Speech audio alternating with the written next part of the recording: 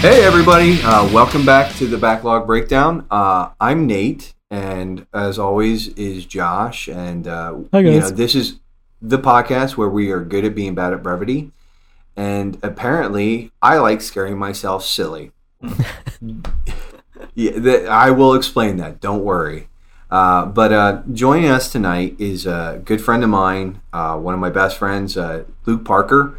Say hi, Parker. Hey, how's it going? You can say more than that. Testing. 1, 2, 1, 2. All right. Anyways, how are you, Josh? I'm doing good, man. I'm doing good. I made myself a cup of coffee because I'm feeling a little tired, but that's okay. That's okay. I'm happy to be here, and it's been a good day. Good. Sorry, I'm a little scatterbrained right now. Well, It's been a nice little roller coaster since our last podcast. Yeah. Well, it's just I've been busy with a lot of work. I've been off school. That's been nice. But then, strangely, like with graduation season and stuff coming through, there've just been a lot of stuff that I've had a handful of late nights at work. So then this weekend was great to have off, but then also weird because it's like, what do I do with my time? I have time. It's nice. And then today I was off and it was nice. And I said it was good. How are you doing, Nate? Well, I'm not God, by the way. Don't take that as a sorry. Already Gosh, like 5 minutes in and I'm already too close to the edge of jokes. Well, it wouldn't be us if we weren't sort of pushing the edge here. Oh, so. Edgy. Edgy. How's it going? It's been pretty good. Last couple weeks of work are work. We've had some good weather. Haven't had a whole lot of rain. So I can't complain about the weather. But that being said, I'm especially excited for this week because today was Memorial Day, so the post office wasn't open anyways. But then I have the rest of the week off because I took a week of vacation, and so I plan on doing the hard work of getting some rest. And there's some stuff around the house that I do have a little bit of a, not necessarily a honeydew, but it's like Nate should have done kind of list. That I put off for a while. So, I'll be cleaning gutters and doing some spring cleaning stuff here over the course of next week, weather permitting. But, I can't complain. And like I said, I've got a week of vacation here. And, the cool part was my buddy, Parker here, came and spent the weekend.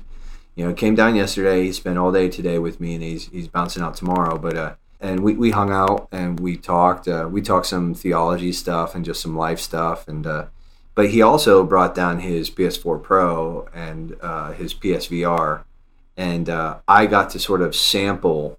Like I had a bit of a virtual reality buffet, and it was good. I am also not God, just so but no, it was very cool, and it really is one of those things that when you see it, like when you experience it and you see it executed and you're like actually immersed in it, it's wild, the change that sort of makes. I mentioned being terrified. We decided to close the night out, and just this sort of like, I played some Astrobot, I played some Moss, I played Farpoint, Thumper. We had you play a bunch of different stuff. Tetris Effect, Dang. We just sort of we were just hopping through a bunch of different stuff, just sort of trying to get and it was cool. It's all very, very cool. I think one of my you almost barfed playing Wipeout. Yeah. Oh, we did play Wipeout, the hover bike thing, and I played one race. I finished the race. I pulled the headset off, and I was like, I think I need to move around. I'm feeling a little warm. But I closed out the night with Resident Evil 7, and now, and I want to go on record saying one, I volunteered, but two, he's been sitting on this game for months. It wasn't even opened. Oh, and wow. I was like, why don't we open it up, pop it in, I load knew it up. better than to open it because I was not ready to wet myself playing that game. And thankfully, Nate stepped up and volunteered to be the first one to wet himself playing. And voided my bowels. My vows have been voided. It wasn't that bad, but there was a video, and you know what? I'll probably post the video in the Facebook group because it's pretty. It's epic and hilarious. It's pretty amusing. It is great. But so we did some of that, and I definitely have some thoughts, but they'll probably wait a little bit. But just sort of, like I said, getting ready to do the hard work of resting well.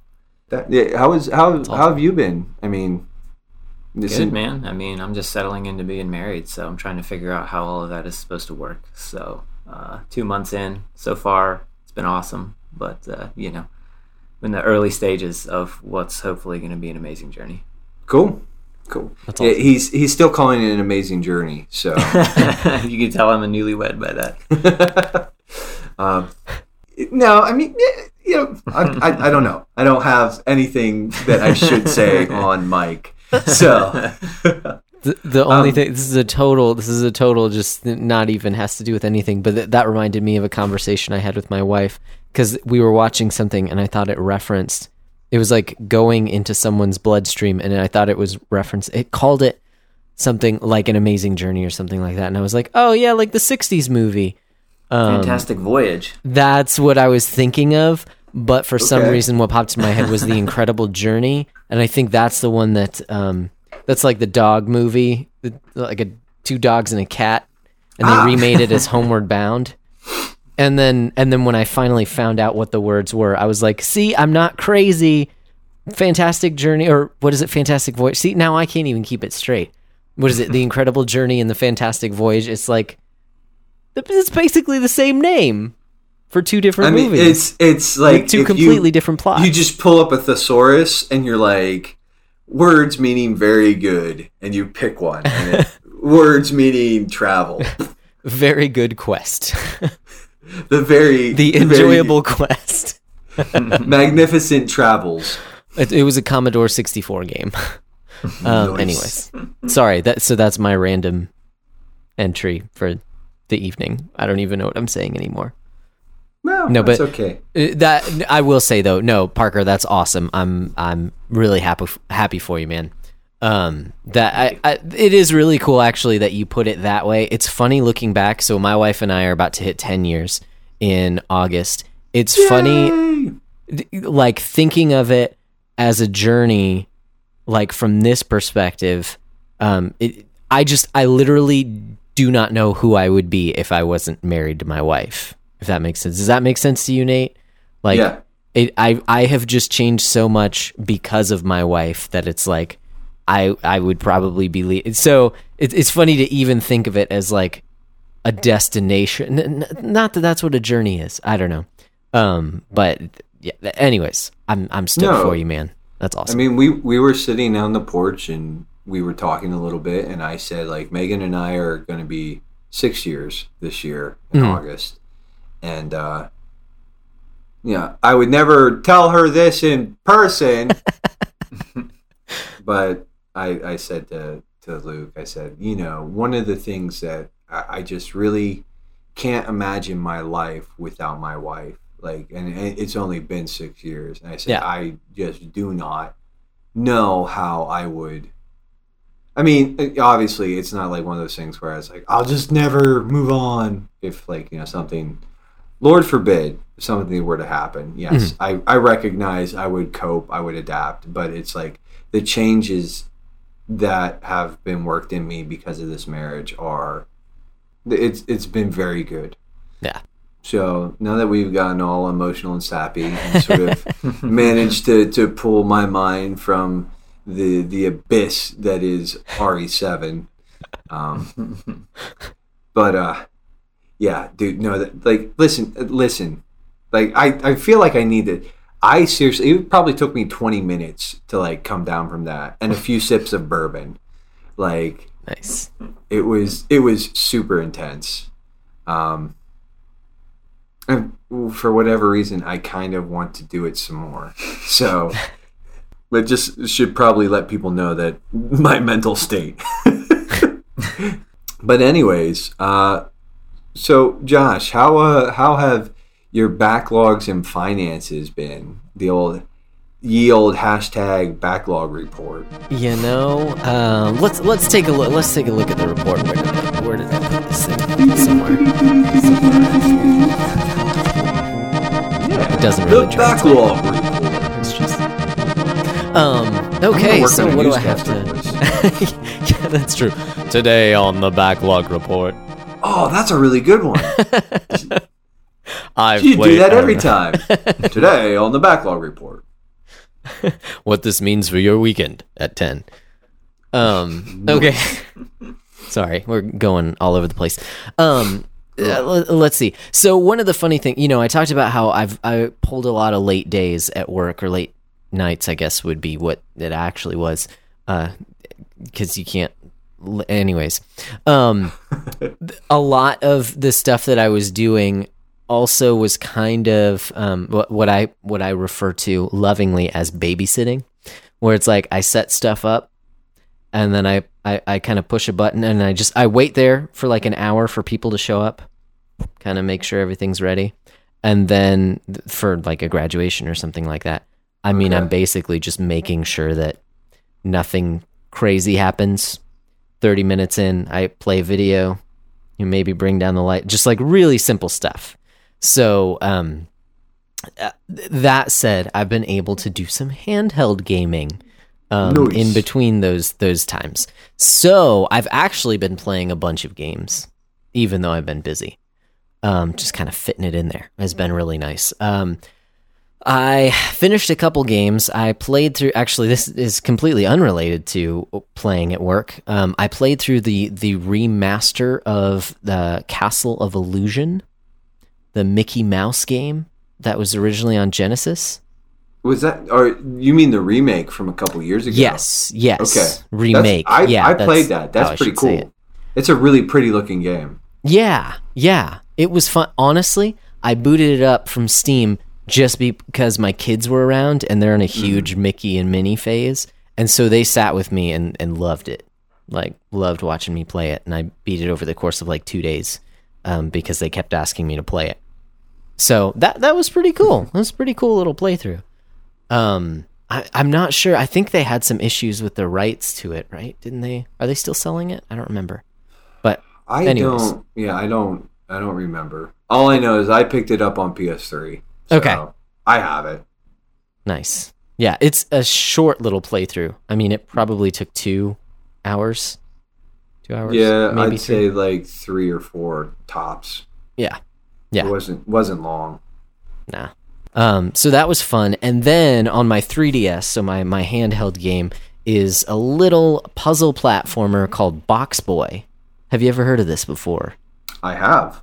Yeah. I don't know anything about it. I think isn't it coming to Switch? There is a sequel. I think it's the 4th game in the series, is my understanding. Is the one that comes out on Switch. So they had 3 on 3DS, and then this is the first one on Switch.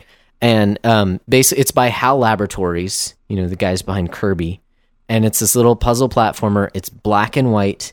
You are a little box. It's obviously Box Boy, Yeah. Your name is QB. It's like a super cute. Like, yeah, if you think Kirby is just a little square dude, this is a little... Kirby is a circle dude.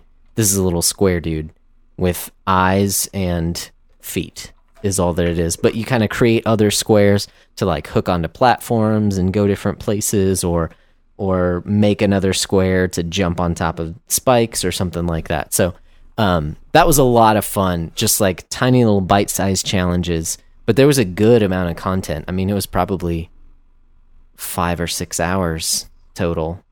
So it was nice. And I picked it up. I had played it a long time ago. So it had just been like sitting on my 3DS home screen. So playing through that and finish that one up. I need to report these things in the group and tally up points, because there's something else coming as well that's going to add to my score. So make it official. Dun dun dun. Did you buy something? I did buy something. I don't know. Well, I guess I won't make you spoil it. I'll let you drop it in the group as a big old surprise if you want. I mentioned it in the group just as a deal that I had been looking at. Okay. For a while. Okay. So, I'm sure I'll talk about it later when it actually comes in because it's back ordered. So that's fun. That's back ordering is not fun. Well, it's okay. Was that like, it's I just mean like I wasn't immediately gonna play it. It was just such a good deal. I was kicking it around for 2 or 3 days before I finally pulled the trigger. Okay. It's good. I am excited, but I don't know when I'm gonna actually bust it open. Okay, so outside of that, sorry, I feel like I'm taking up so much time here. I've also been playing the game of the 2-month period for the Backlog Busters in the Mother series. So the first Mother game, Earthbound Beginnings. Okay. I've been playing through that one, plodding my way along. This is the first game I've ever played with a guide open right next to me. Like, I usually wait until I get stuck in different games before I take to looking at a guide. But I've heard that Earthbound Beginnings is a JRPG on the NES. So it has a lot of features of a JRPG on the NES. So things like you have to grind in order to continue to progress in the game. Okay. And it is a slower paced game and requires some patience out of you. Now, the save states in the Virtual Console help out a lot, I would say. I would probably not be enjoying this game quite as much if I didn't have save states. So there are some modern conveniences which are nice.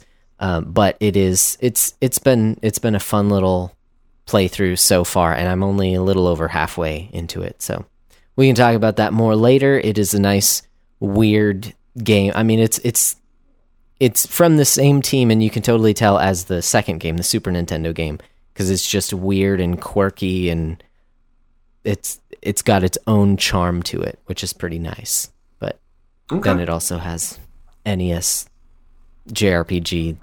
Not a bad thing. I love the original Final Fantasy, but I also recognize its flaws. Yeah, I was just gonna say, like, there's a point where it's like, okay, like, you can recognize it for what it is, but it's okay to be like, nah, this, like, you can see the bones of, like, ideas that would later come to fruition in a lot of those games, but, like, at the time, it's like, going back to it now, it's like, you look at it and like, oh man, this kind of like, I love Dragon Quest.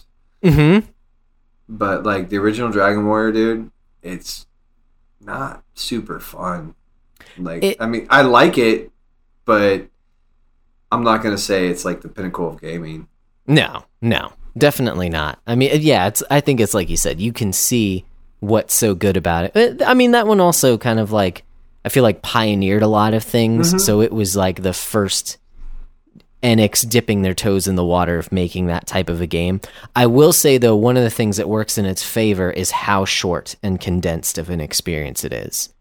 I feel like Warrior? Yeah, the original one, because it doesn't. I felt like it doesn't overstay its welcome, so that when you have to grind for 50% of the game, well, in retrospect, that was a total of 4 hours, something like that. I mean, 4 hours grinding doesn't sound like it doesn't sound like the most fun experience in the world, but at the same time, it's not, I don't know, compared to the rest of the game, it didn't feel like it was sucking away your life. You don't look like you agree. 4 hours. Well, I was just going to say, I've spent way more than 4 hours grinding that game, so 4 hours. Oh, yeah. I'm like, you got to pump those numbers way up, bro. Way up. Oh, I just finished Octopath Traveler. Let me tell you. Yeah. That was certainly a thing. All right. So it's funny. So those are the games that I've been working on. I honestly have taken a break from reading almost entirely over the past 2 weeks, just because I've been catching up on podcasts. So I haven't been listening to audiobooks, and I think I did read a little bit more of the Institutes, just not very much. Because I was focused, like the time that I would have been reading. I was focusing on other work projects for the most part. I did finish up that book that I mentioned about the one that I was reading at work. So really there just hasn't been much. So I need to pick a book and start it. I've got another book that I need to start already, an audiobook downloaded, but I'm not sure if I'm going to do that one next or not. It's called Extreme Ownership. It's by Jocko Willink. Yep. So I know. Yep. I haven't read it. I know who he is. Yeah, dude's bonkers. Yeah. Like in a good way. Good way. But it's like, he's still kind of bonkers. So. Yeah. Well, I like the title. I mean, it seems like you kind of know what you're getting into. Nice. For the listeners, that is my bottle of Booker's. I went off mic for a minute and poured myself a little bit more bourbon. That's awesome. So, but sorry. So I'm excited to read that. Outside of that, in terms of scripture memorization, I have benefited a lot from the combo that we talked about on our last episode of the Verses app and the Prayer Mate app. They're both, they've been very helpful in reminders. That said, like, as you had mentioned last time, it does also kind of bring out that, like, oh yeah, I'm bad at just like getting rid of reminders and not doing anything about them. Yeah, at the same time, it's good to still be there. Does that make sense? Yeah. So, it does make sense to me. Those have both been good. Good. Anyways, I'm going to shut up now. No, about your report right now. I mean, I've been playing Odin Sphere, and it's just like one of those things where I just need to pull the trigger, finish the game, and be done. And just like, if I want, come back and clean up the trophies later. That's what I need to do there. That way, get the point for finishing it, and then sort of move on. And I can sort of peck at some of the trophies and be.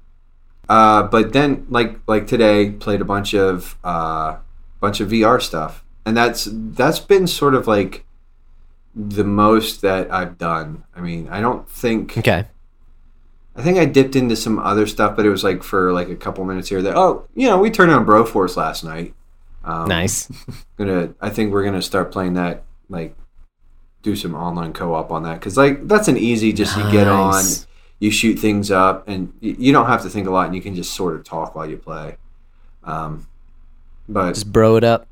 Yeah, I mean, well, we have been playing. We played through The Division together. We played through Neo together. Now we're on Borderlands, the pre-sequel. And it just sort of, we get on for a couple hours every other week, or when we just we try to carve out a little bit of time every couple of weeks or whatever to get on and play and talk.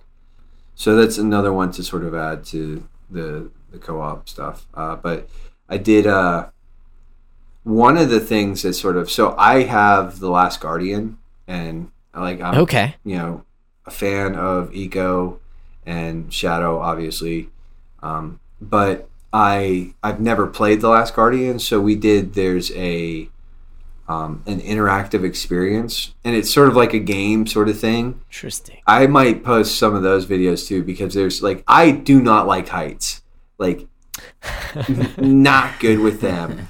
And I can see where this is going. This was the very first like VR thing that we did, and we hopped on there, and he's like, this is the one that you need to start with, because like, I love those games, and he's like, this is just a very cool experience, and it sort of has like some game mechanics, but you sort of like, for traversal, you teleport around, like you sort of highlight, and there's a little interaction and stuff, and then you ride Trico a little bit. But there's some parts where like you're standing on like these like basically like just these broken, like there's a bridge sort of that ends, and it's just like you're standing on like pieces of it, and it's terrifying. Like in a way that like my stomach was sort of in my heart was just sort of in the back of my throat, just like hanging out. And I was like, oh no, I don't like this. Now like I'm looking down, and I'm like, I know this is fake, but my body, like my brain is screaming at me, stop, you idiot, stop. So, but then, like I said, we just played a bunch of different stuff. I really did like Astrobot. Really liked Moss. I did like. I mean, I liked everything we played. It really, for me, it's like Megan played a little bit. She likes Tetris Effect a lot. She just likes Tetris a lot. And then, like, Tetris Effect in VR is wildly different than just Tetris Effect. Really? And, it's, I mean, at its core, it's the same gameplay, but there's just like your field of vision sort of just opens up, and like it's just the immersion aspect. Yeah. And so that was very cool. But yeah, other than that, it's just been Odin Sphere. I think as soon as I beat Odin Sphere, I'm gonna kind of probably this week. I'm gonna crank down on Earthbound, try to knock out a good chunk of that, have that done by the end of June. And I think the plan is we'll have to check with Paul, but I think Paul wanted to have everybody.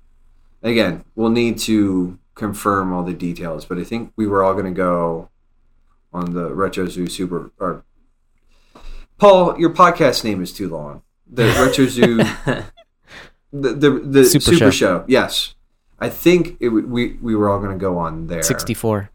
Yeah, and HD remix. Tell him I need it to be at least 16 bits, or I'm not showing up. Like that 8-bit junk is nonsense. Like, but yeah, so it did that, and that's just sort of. I do have to ask you about one more game. Yes, because you posted it in the group. What'd you think of Metal Slug? Oh, I did play the first one. Oh no, dude, it was like it's really cool. The first one's really cool. I died a whole bunch, and I remember playing one of those on like my cousin's Genesis or something. Okay. So it's like those are like really cool little like that I can sit down and sort of plink away at. Yeah. You know, like they're sort of like it's definitely like for me, it's definitely not like binge on all of them, but it's like sit down. I have a couple hours to burn. I can sort of hop in and sort of like shoot stuff up. I tell you what though, like the one I guess the like it's very like the first one like it's very like of its era. Yeah. And so like the controls, I'm like, okay, yes, I remember this stuff. Like, and it's like, but it's like there were also some like just weird elements. Like when you're controlling like the tank and the tank's firing, it's kind of like I never really got the hang of that. Okay. I was always like, I mean, I was okay. I mean, I did get to the point where like I played it a few times and before I beat it, and there was almost a point with the very first level where I almost got through the entire level without taking a hit and losing any prisoners. Dang. So I was just like, I mean, it was just like it's fun. I liked it. I like those games. So good on you, bro. Like that. Thank you for reminding me because it'd been like a week or so, and it's like there was that, and like thanks for hooking me up with that copy, man. That's very cool. Oh, dude. So, yeah. No, I was like, it's they are going to sort of become my sort of like, I want to say aperitif, but I don't think that like the little thing that you take in between each meal to cleanse the palate. Gotcha. Yes, those things. Like Thin Mints, Andy's Mints. It's my Andy's Mint. Just a little bit more bloody. Yeah, and like pixelated gore and killing Nazis, robot space Nazis. Yes. But as far as reading goes, I've done very little over the last couple of weeks. I did sort of pick up a book, and I had bought this a while ago, so my copy of Plugged In showed up. So at some point in time, I'm going to start digging into that, but I still have to finish Good and Angry. I have to finish a whole bunch of stuff, but I started when I was out on my porch smoking. I picked up a book called, I have it right over here, so I'm just going to, The Christian Gentleman's Smoking Companion by Ted Kluck and Zach Bartels.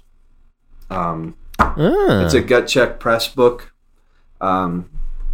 It's and I picked up a copy, and I sort of when I go out and I sit on my back porch and I smoke, I'll read a little bit, and it's just like sort of like an interesting like cigar primer type thing. It's got some like stories about believers, like different believers who smoke cigar and pipe, and like some little articles. But it's it's definitely, you can definitely sort of hear Ted's voice in it, because there's some very like sort of dry, punchy, wry humor that I appreciate. So I see what you did there. Wry humor. Ah. This is, speaking of tonight. I broke out my bottle of Booker's as a little bit of a congratulations for my dude on getting married last night. I had port last night, like the wine thing. Oh yeah, and I like it probably a little too much. It's very good. I was like, this tastes really great, and then I stood up and I was like, I probably had like one too many glasses. But no, it was good. We've been sort of Anyways, so reading hasn't been great, like I said. My wife's playing, I don't know if anybody heard that, but Megan's playing Hollow Knight, and she's unhappy. Oh, man. Hollow Knight, that's good stuff. But so besides the Smoking Companion, I've done some scripture reading. I need to update my PrayerMate app and some other stuff, and it's like I'm gonna probably use this week too to sort of organize, because like I posted in the group the Valley of Vision reading plan thing. Yeah. I think I'm gonna at least try to get the first week sort of set up, and just sort of like, so that I can just like get in there and say today's readings are bop bop bop, like, and just for like the first week. So each one of these prayers or devotions has a title. And so probably what I'll do is I'll put the page number that it's supposed to be on and the title of the devotional, for the three readings. You know what I'm saying? And we'll go from there. And I'll do that for a week. And then, I don't know what else. But my memorization, I did it 2 days over the last couple of weeks, and then I sort of flaked out and got busy with some other stuff. On a sort of an atypical note, though, I did finish. Now I'm going to have to redo some of the tiles because there was some stuff I messed up, but I did finish laying down the linoleum tile on our upstairs bathroom floor. So there's a little bit of ye old adulting involved there. But they don't have context because you haven't been on the show before. But what have you been playing anything of note or reading anything of note that you think might be interesting here, Luke? So I've kind of like taken a little bit of a hiatus from a lot of book reading. I just finished seminary back in December, so nice. I'm kind of like, I'm on hiatus from reading. I was up to my eyeballs in books for like a couple of years while I was doing that. So I finished that on the side, and between like some traveling and getting married and moving and stuff like that, like reading hasn't been high on the priority list. But I will say I've been doing some scripture memorization and stuff like that, some passages in Romans and just some stuff related to evangelism and stuff like that. So nice. Awesome. That's been good. Have you played anything recently that you really feels like noteworthy or might be interesting to people? Yeah, sure. So I played.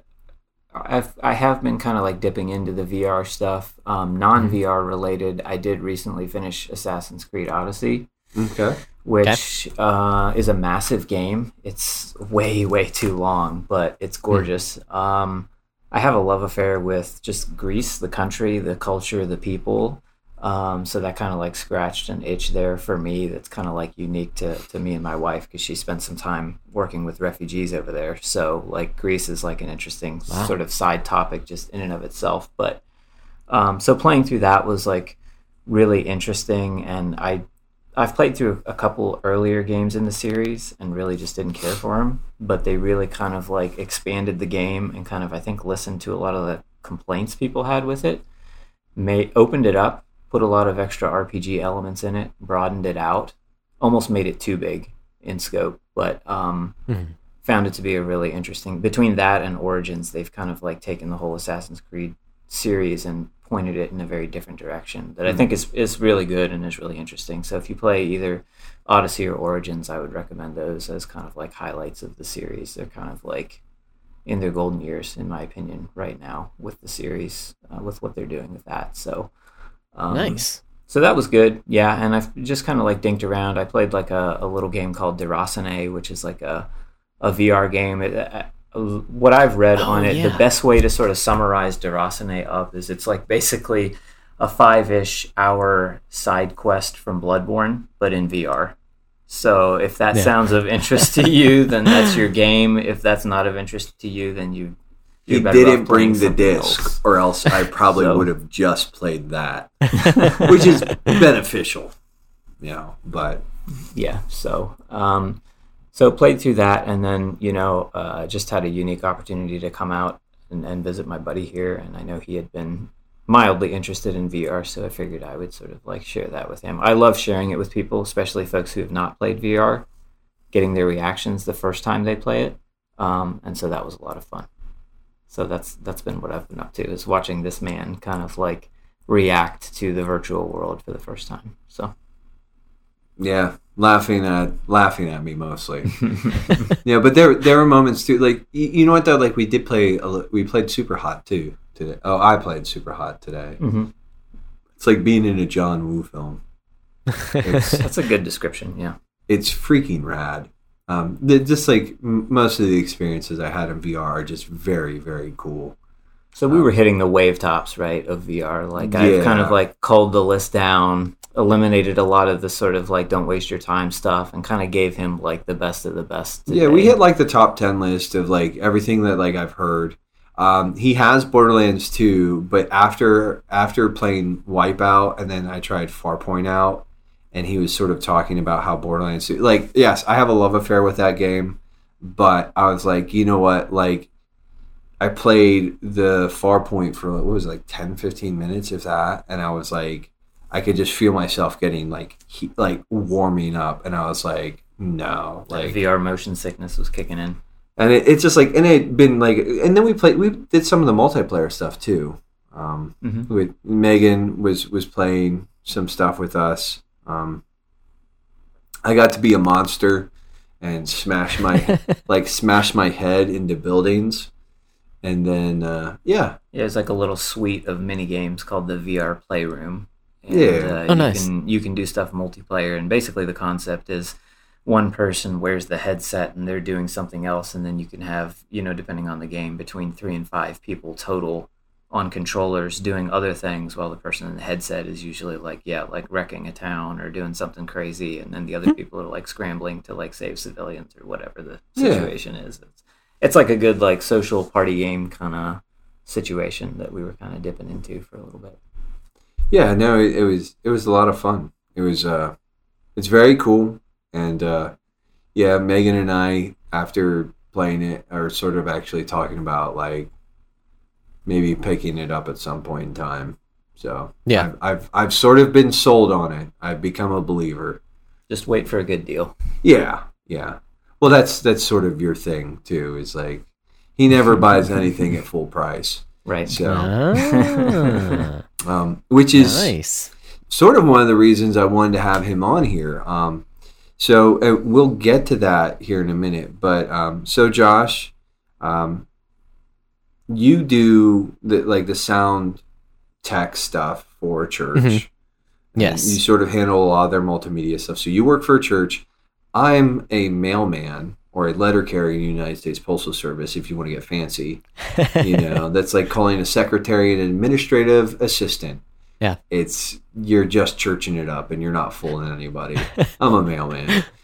But Parker is a man of business. Can we say who you work for? Like, there's no like weird. Well, I would say, I work for one of the big 4 consulting firms. Okay, so he lives in D.C. He works for one of the big 4 consulting firms, and he's a busy boy, and he works with like government agency stuff, and he's very smart, and Anyways, very smart, very capable dude.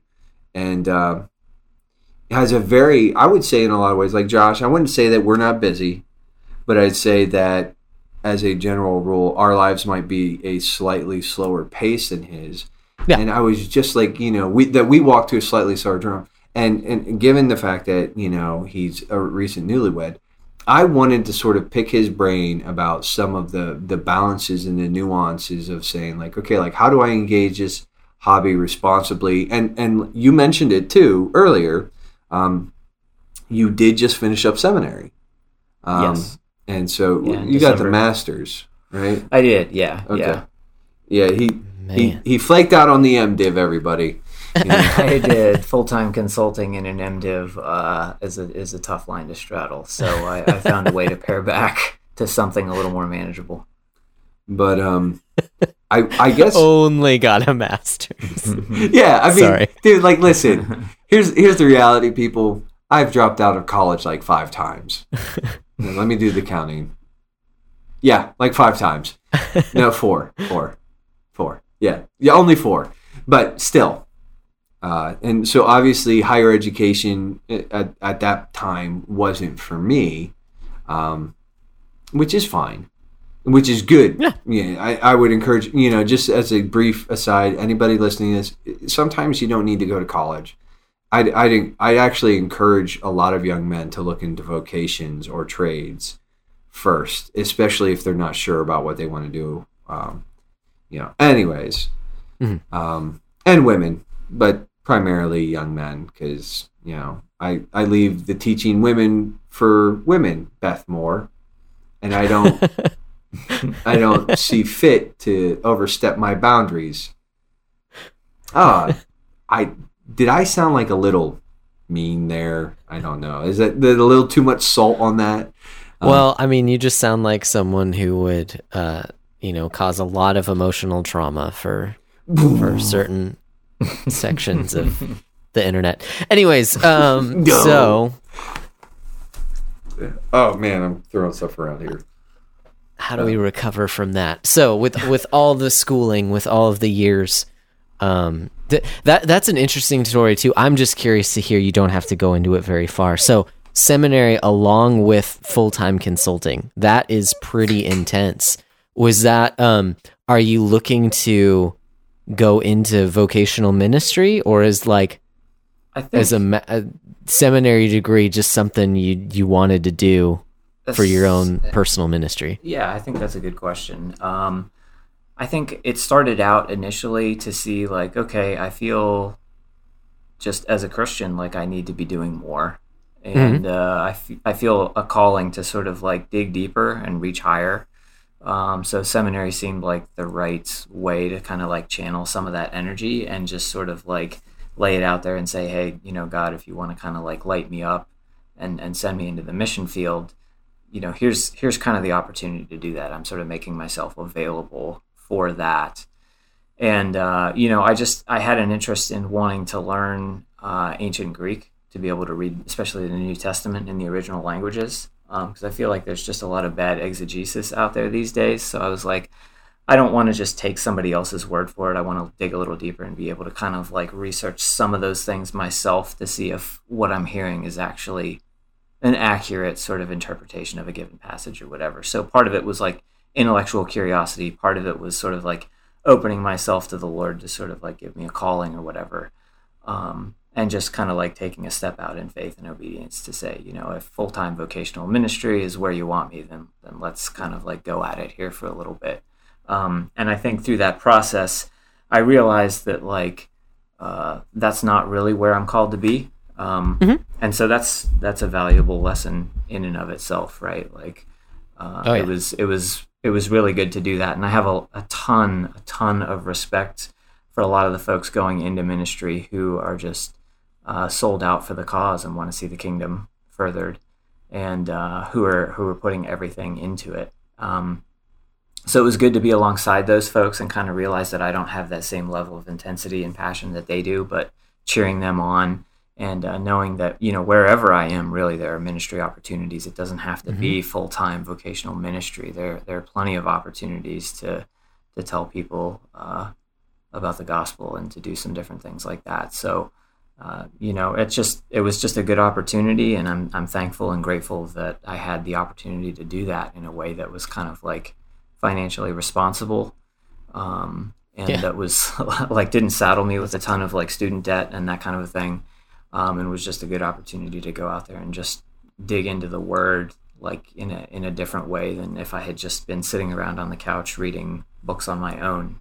Seminary sort of forces the diligence out of you to kind of be trained and to read and to do things and to hear perspectives that you probably wouldn't do otherwise. So it was a great experience. I'm not like jumping into full-time vocational ministry anytime soon, but I'm definitely glad that I took the time to go out there and get a master's degree from seminary. So I don't know if that answers your question. Totally. Whatever the question was initially, I kind of rabbit trailed there, but No, I thought it was fantastic. No, I appreciate you even going into detail like that. That was super cool. And no one else can see me because this is audio only, but I was basically shaking my head the entire time, up and down, not side to side.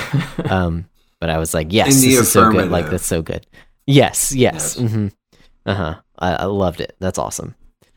I think it's good that we sort of talk about, even the seminary background. So you did, when you were consulting full time, and you were doing seminary classes, you were still playing games from time to time, right?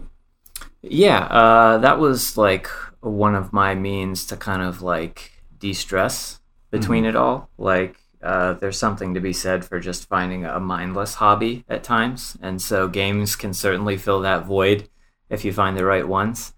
Some games are like really intense. And those maybe not the best ones to play while you're working full time and doing seminary, but some of the other games you can kind of dip into and just sort of like kind of cleanse the mental palate a little bit and just kind of like chill out a little bit, because my job during the day is kind of like mentally taxing, and then seminary is mentally taxing, and so I needed a way to just kind of like relax without feeling like I was like increasing the burden mentally. So something that could kind of like help me just kind of like tune out and zone out a little bit was like a welcome distraction during that time. So yes, games were definitely an important part of the leisure relaxation regimen to get me through. Now, what I guess sort of like what the question I'm at is like, I know it's been a couple of years since you've had to think about it, but like, could you think of like specific like sort of timeframes where, obviously we've all struggled with putting things in the wrong places sometimes.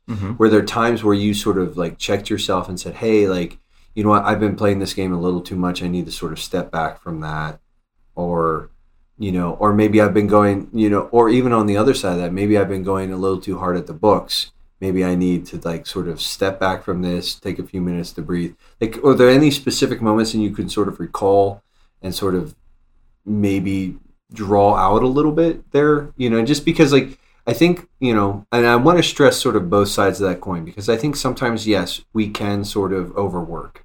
I think culturally we do tend to sort of drift more towards like a leisure oriented, so we probably play way more than we ought to. But like, what was helpful in sort of finding the balance there? That's a more, I think, poignant question. Yeah, I think to an extent it's like making sure that you're plugged into the Word, spending time in prayer and getting centered in that and allowing God to kind of like work on my conscience was an important part of that. Like, so for me, just living in DC, it's a very kind of like achievement, success, work-oriented culture to begin with. So, the fact that I'm in, working on a master's degree while consulting full-time is like no big deal. Like for most folks, like in my neighborhood, like it's what you do. You're out there. You must be trying to better yourself and make $1 million a year. We just assume that that's what you're doing. So it's really not like that much of a shock in that context of that sort of like DC, DMV, Northern Virginia culture. But, it's like anything. It's like there's an ebb and flow to it. And you kind of like, you try to manage it on a one day at a time basis. But I think it's easy to get kind of caught in the swirl of like the urgent and miss out on the stuff that's really like more important than what's urgent, if that makes sense. So it's like there's always a deadline, there's always a paper that's due, there's always a this, that, or the other. But just kind of like coming back to the spiritual life and not neglecting that was important, because, you know, the moments that I did neglect it, that was the time that things got out of whack, and I was either playing when I should have been working or working when I should have been playing, or whatever. So okay, so, and I guess sort of like paint a picture of like a typical week during that period. Like, how many hours a day would you work? It's versus, and now you do work from home from time to time, or you used to? I used to, yeah. I switched projects and I switched clients, so that I don't have the luxury of working at home as much as I used to, and that changed probably about 2 years ago. So kind of like midway through my seminary experience. Okay. But yeah, no, I mean, it was a challenge sometimes, because you are putting in full 8 to 10 hour days and then coming home and it's like second shift, which, but I look at people who are doing what I did and still were married and maybe had kids as well, and I look at them and think, how did they do it? So, I guess it's all relative, because I think I would have struggled to balance that and being a good husband and father if I'd been married and had kids at the time. And so there are folks out there who probably could do it far better than I would have, because I struggled to find that balance even without those other pieces of life in place.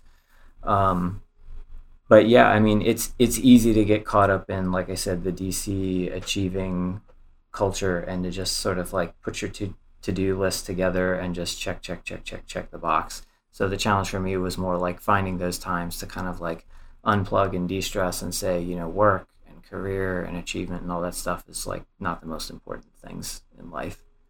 Does that answer your question? Well, yeah. The bourbon is starting to take root. Take hold. How many hours out of that week do you think you dedicated to leisure, like, or towards recreation? Like, if you just had to sort of like more than 8? More than 8? While in seminary, no, I would say definitely not.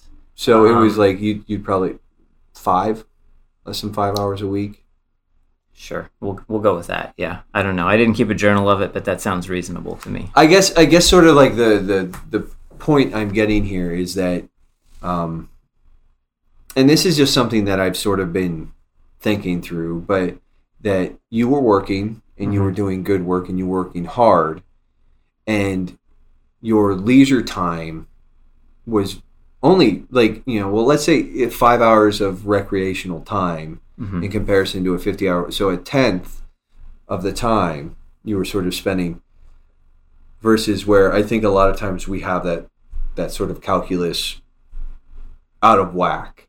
But you think that was a fairly healthy balance, though, probably? Well, I mean, so that was like my full-time job, right? But then like on the weekends I was like catching up on seminary stuff for the most part. So I mean, 50 is like on the low end. Because Saturdays, a lot of times there was studying to do and stuff like that.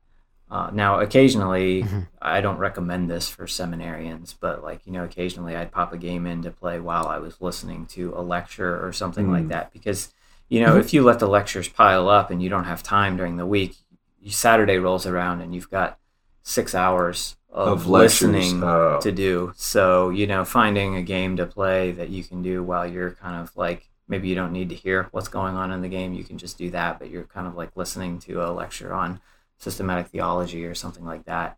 So you can kind of like almost mix the two together.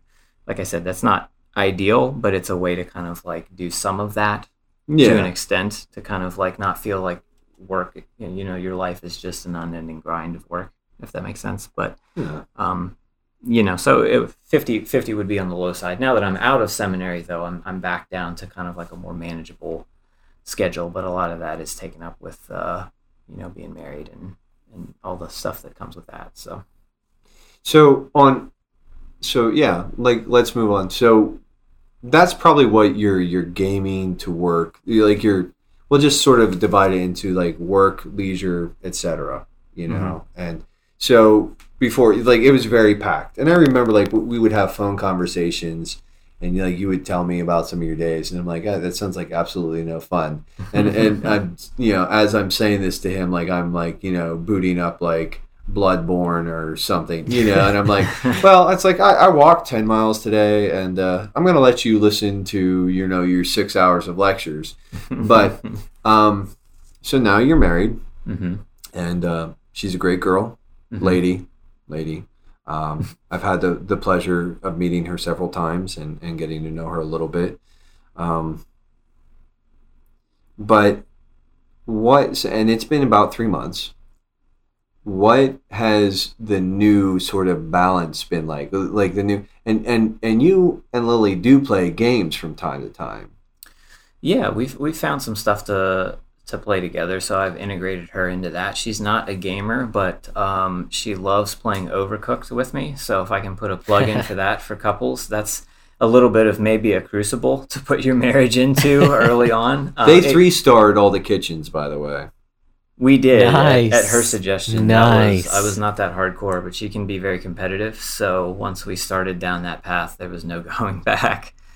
So that was a good example of like a way to like kind of like incorporate her into that. But I think like before, where you know, maybe I'd be tempted to come home, boot up the games, and play those to my heart's content till whenever. Now it's like I get home a little bit before she does. Maybe I'll play a little bit before she gets home. But when she gets home, that goes on pause, and she has my full attention the moment she walks in the door. And so, you know, if and when I find the time when she gets home to sort of like boot up and play, and I kind of have her blessing on it, that's kind of like when I make that happen. But I tried to make it a point to say like you're the number one priority in life right now. So as much as I love gaming, like that's going to be secondary, right? Well, indefinitely, but certainly right now in the early stages.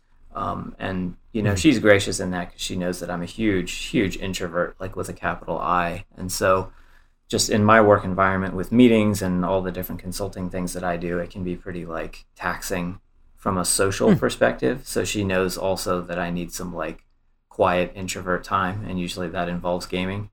So there's like a give and take there that we're kind of figuring out, but she's been really gracious about that. You know, we'll spend time together and she'll be like, it's okay. If you want to go play games for a little bit, you can go do that. And I'm like, okay, I've got your blessing now to do that. And that I'm allowed now. Versus taking that and saying, and hearing, you never spend time with me, you know, or anything like that. I don't want that to be the case. I'd rather it be her saying like, why don't you go play a game? Like, you know, I'm good. See, you're saying this, that's awesome. And it's kind of hitting me, and I'm saying like, man, a little bit of the conviction, like sort of sitting on me a little bit. I don't know how I like it. I don't like it. But no, that's good. It's good to hear that. Sort of like I want other people to hear that too, and sort of like it, because you know, part of the point of this podcast is very much like we want to encourage people to enjoy things well. And part of that is enjoying things in the right place and in the right context in the right ways. And so that means, you know, not putting leisure before work and before relationships. Sure.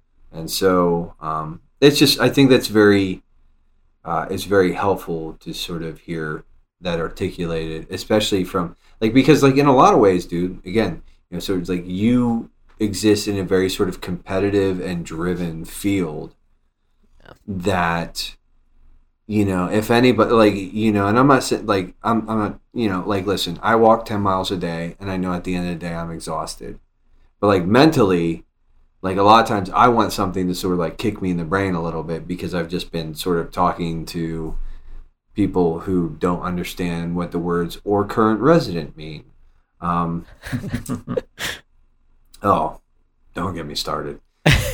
But seems like a sore spot. It's just a fresh wound because I had a customer last week that sort of looked at me and said they don't live here, and I said it says or current resident. Yeah, but this person doesn't live here, and it was just like one of the Anyways, don't seriously don't want to go down the rabbit hole. Sorry, but there are different types of sort of exhaustion.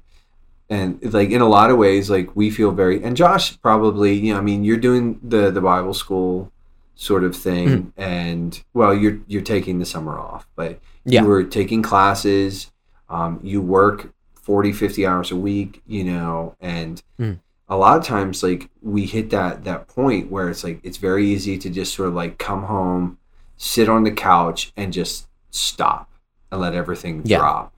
And to me it's like it's very much a challenge to sort of like I'm saying, okay, like like granted you've only been married 3 months and I've been married almost 6 years, but it's like, man, listening to the way you cherish your wife, I'm like, man, like I kind of suck at that, and I'm sorry, Megan. She's I'll talk to you later. I'll tell you later. She's not paying attention to me, so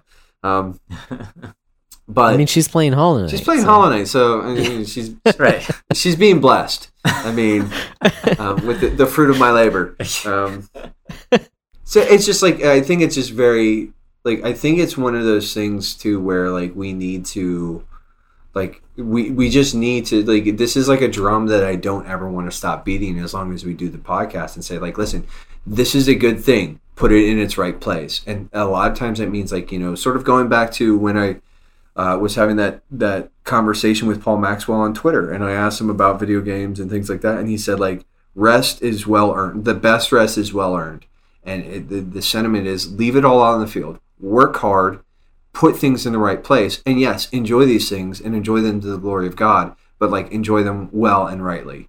Anyways, like everything in its proper place. So that being said, do you have any questions, thoughts, comments that you would want to insert? I mean, the only thing that I thought of was just how, like, yeah, I think that just kind of exemplifies like where your priorities lie.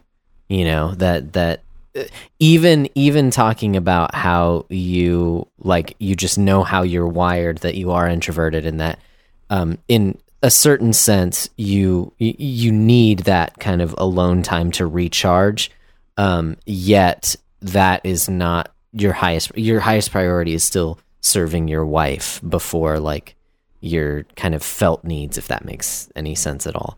I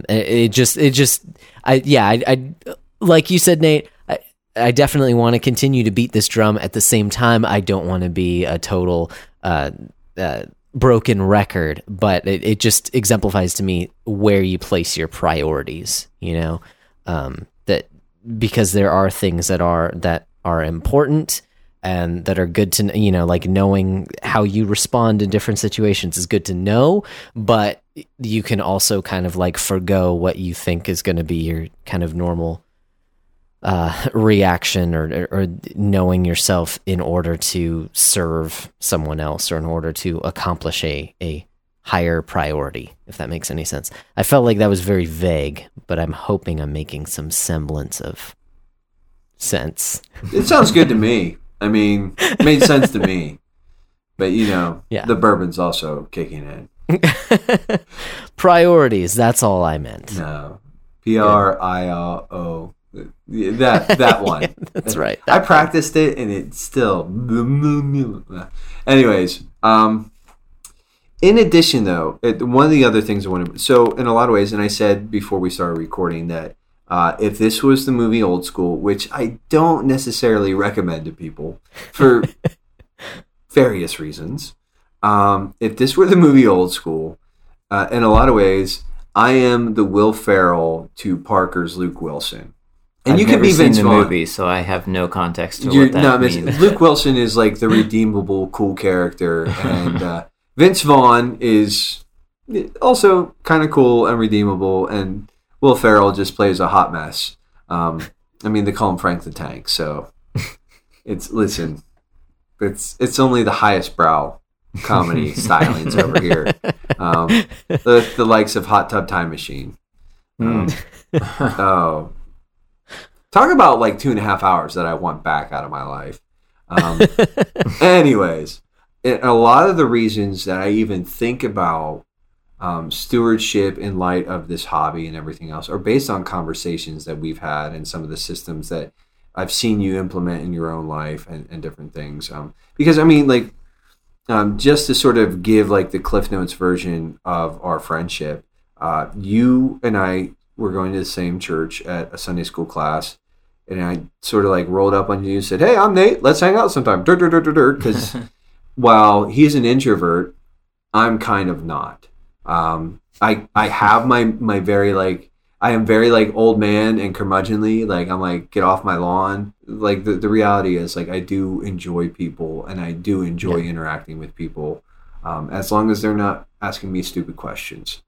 So you're also the old man out on the porch every night. Yeah. Talking to passersby, not just yelling at kids. Yeah. I mean, there you go.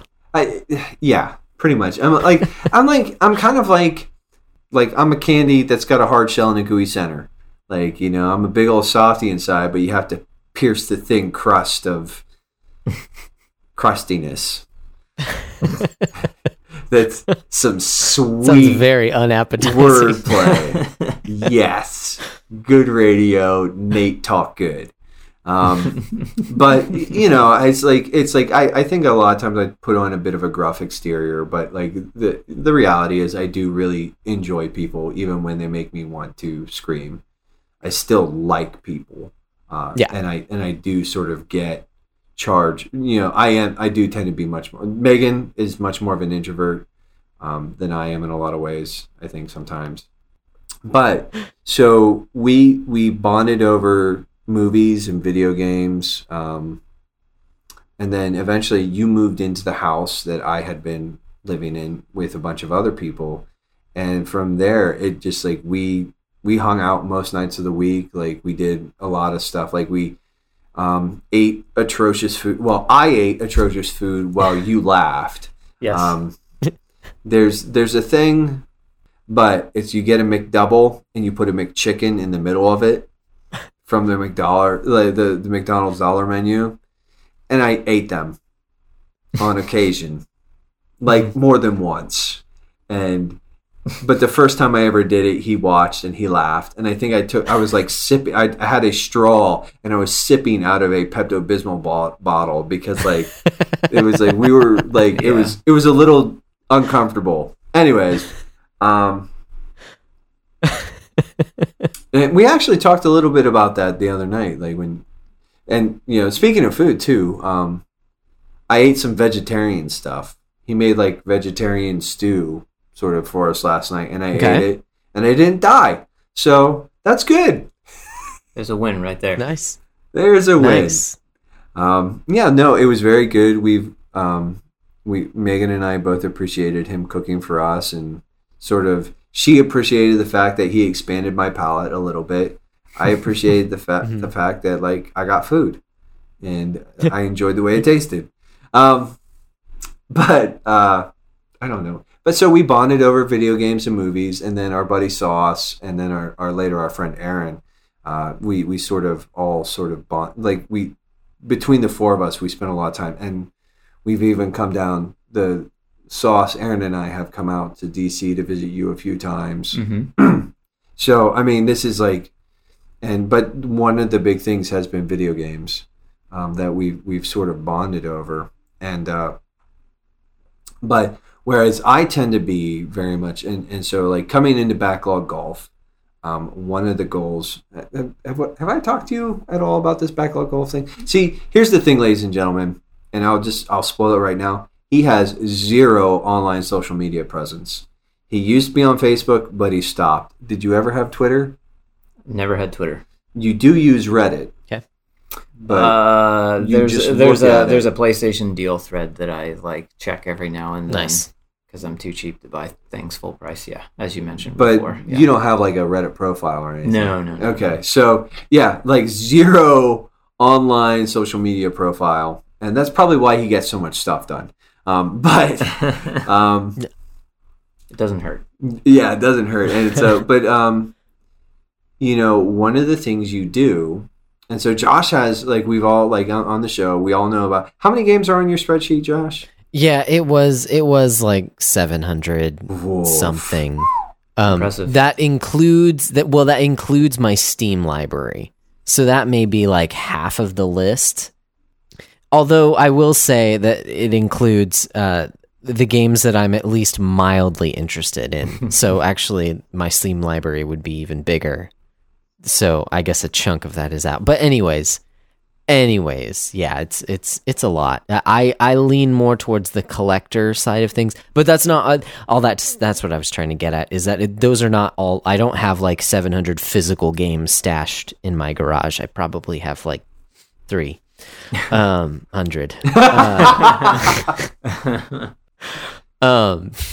From various consoles.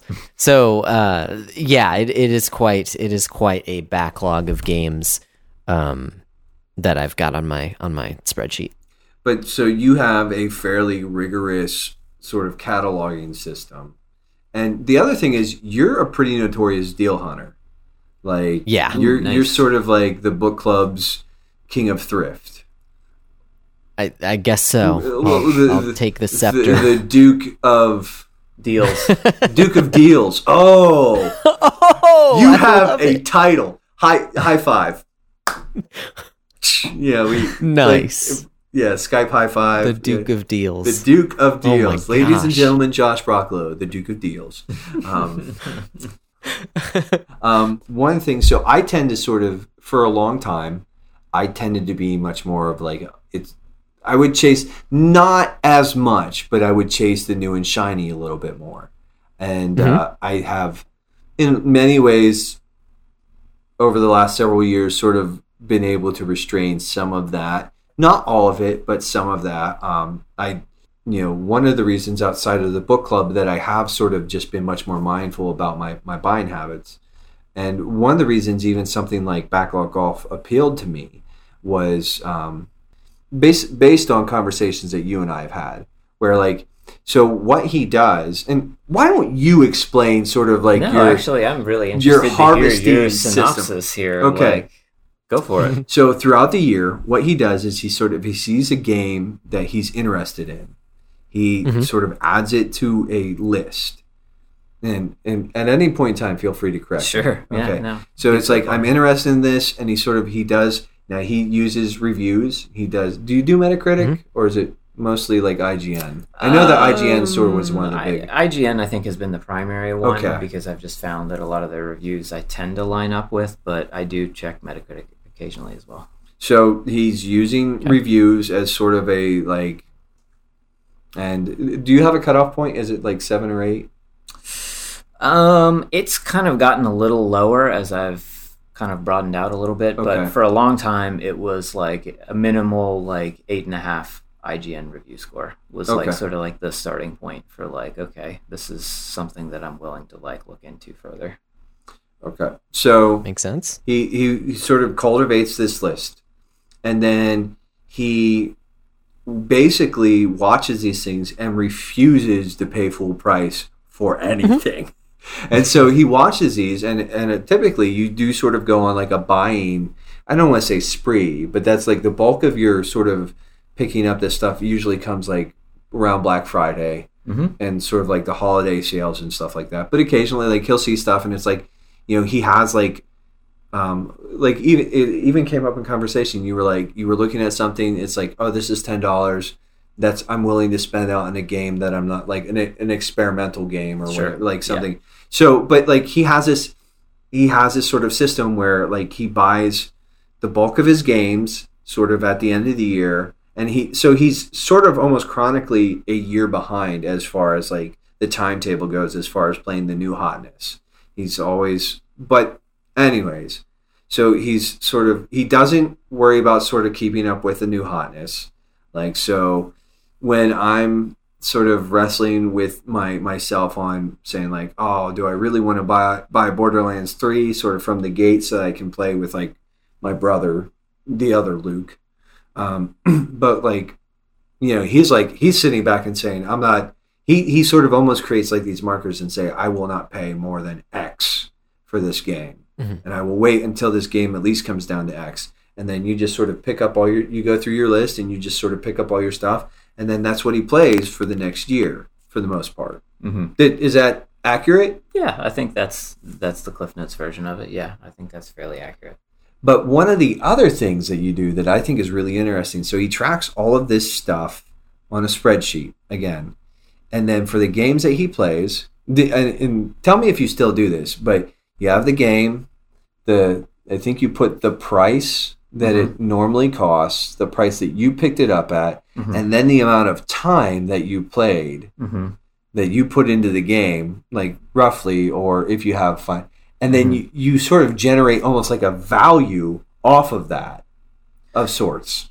Yeah, I mean, I've gotten a little more sophisticated. I've kind of created like a dashboard, if you will, of metrics based on my gaming habits. So I know what my average per day is that I would play a game. I know what the average price is over the course of my whole library of like what I can expect to pay for each game.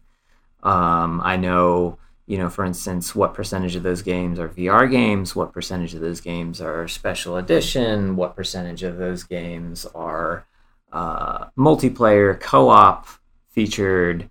There's a lot of different ways I've kind of like, and it's been an iterative process, right? Like I didn't sit down one day and go like, I'm going to track all of this, but it's sort of like built and grew and grew and grew. And so I was like, I can track this and I can track this. And wouldn't this be neat to know this about what I'm playing? And, so like I've kind of like created this thing where based on my historical playthroughs of games and how quickly I play through games, like now that I'm looking at the library of games I have right now, like how long can I reasonably expect to take to finish those games? So like I have an you're right there. Big swallow. So while Nate's recovering, I'll just say like, so I use that basically the historical data to put out up there a calculation of like based on what I have in the library now. And I go into a site called How Long to Beat to sort of like put in a calculation of like how long it should reasonably take me to complete a game. I put out there a projection of like, here are the games in my backlog based on how I play through games. Here's how long I think it'll take me to play through that entire backlog if I don't buy anything else, basically. So there's basically all that is a long-winded way of saying like I track a lot of different metrics on my backlog, and I get super nerdy and detailed about it. Yes, that is correct. Yeah, and that's awesome. It's also like that's big league stuff, and I'm a farm team boy. Well, that also means that you effectively only have a backlog for a year, right? Like you have played your entire collection up to what you've purchased in the past year. Is that right? It's kind of like a rolling target. Okay. So it ebbs and flows, and sometimes I'll buy a few things and then feel like I need to pull back because I want to get that. I have a whole like backlog ratio number that's calculated based off of historical purchases per month and how many games I am completing on average a month. That creates this ratio number that I use to kind of decide like if I want to pull the trigger on something else. And it really is just sort of like a conscience check of like if I realistically want to ever be able to play a game that I'm thinking about spending money on, here's when I can like, my calendar is going to open up to be able to play this game based on what I've got in the library. And it helps me make some sort of like difficult decisions, like about some of my babies that maybe need to die, where I'm like, okay, I'm going to play this game for a couple hours, and I really need to decide early on whether this is something worth kind of like investing in for the full ride, or if I need to just sort of like pitch it and move on to the next thing. So it motivates me to kind of like keep the flow of games moving along at a brisk pace. In this process, you even sort of examine, sort of saying like, do I have the time? You give yourself the means to look at a game and say, do I literally have the time to play this thing? Yeah, so that's something that I really kind of like was iterative. Like I said before, like checking the how long to beat score on a game has been kind of like an important decision-making factor in the process, because it's like, again, Assassin's Creed Odyssey was like, I have to be pretty sure that this is an awesome game if I'm going to even think about coming close to the amount of time expected to beat it. So like, if I'm going to play a game that's 30, 40, 50 hours long, like I've got to, that's a serious commitment of time, right? So like it better be worth it in the end. And if enough people have said that this game is not worth the time, then why am I going to spend the money to put it into my backlog in the first place, I guess is my rationale. Yeah, I mean, I think the other thing too you mentioned is that you do sort of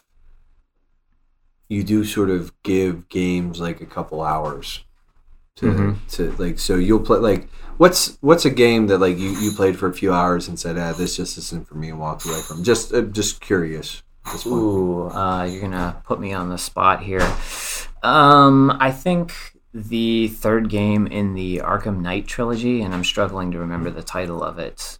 Was that one Origins, or was that one, or that wasn't the? It may have been Arkham Knight. Might have been the title of it. Whatever the Batman, the one with the Batmobile 3-game series was. I had bought the last one.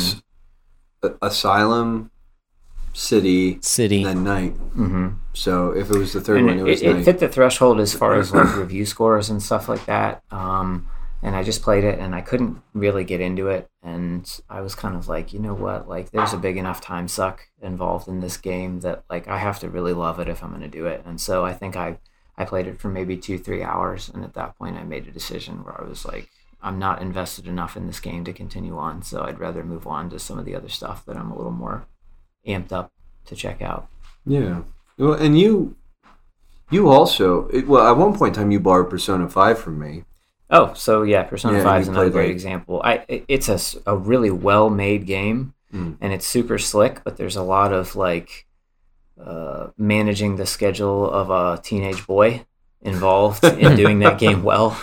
And it's very grindy, and it's not to say that it's not a gorgeous, amazing, awesome game. And a lot of people may want to fight me because I've said something bad about Persona 5. But I really think it's a great game. But it's just like looking at the price tag as far as time goes, where everybody was saying like to do this game well, you're looking at 90 to 100 hours to play through this. I was just like, it doesn't matter how good this game is, I just can't justify it. And so I played it to like an 8 to 10 hour mark because the reviews were so strong.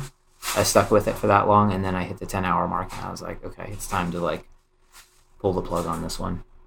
So there's some really neat things about it, but I cut weight and moved on, and that 80 to 90 hours that I saved, I put into other things.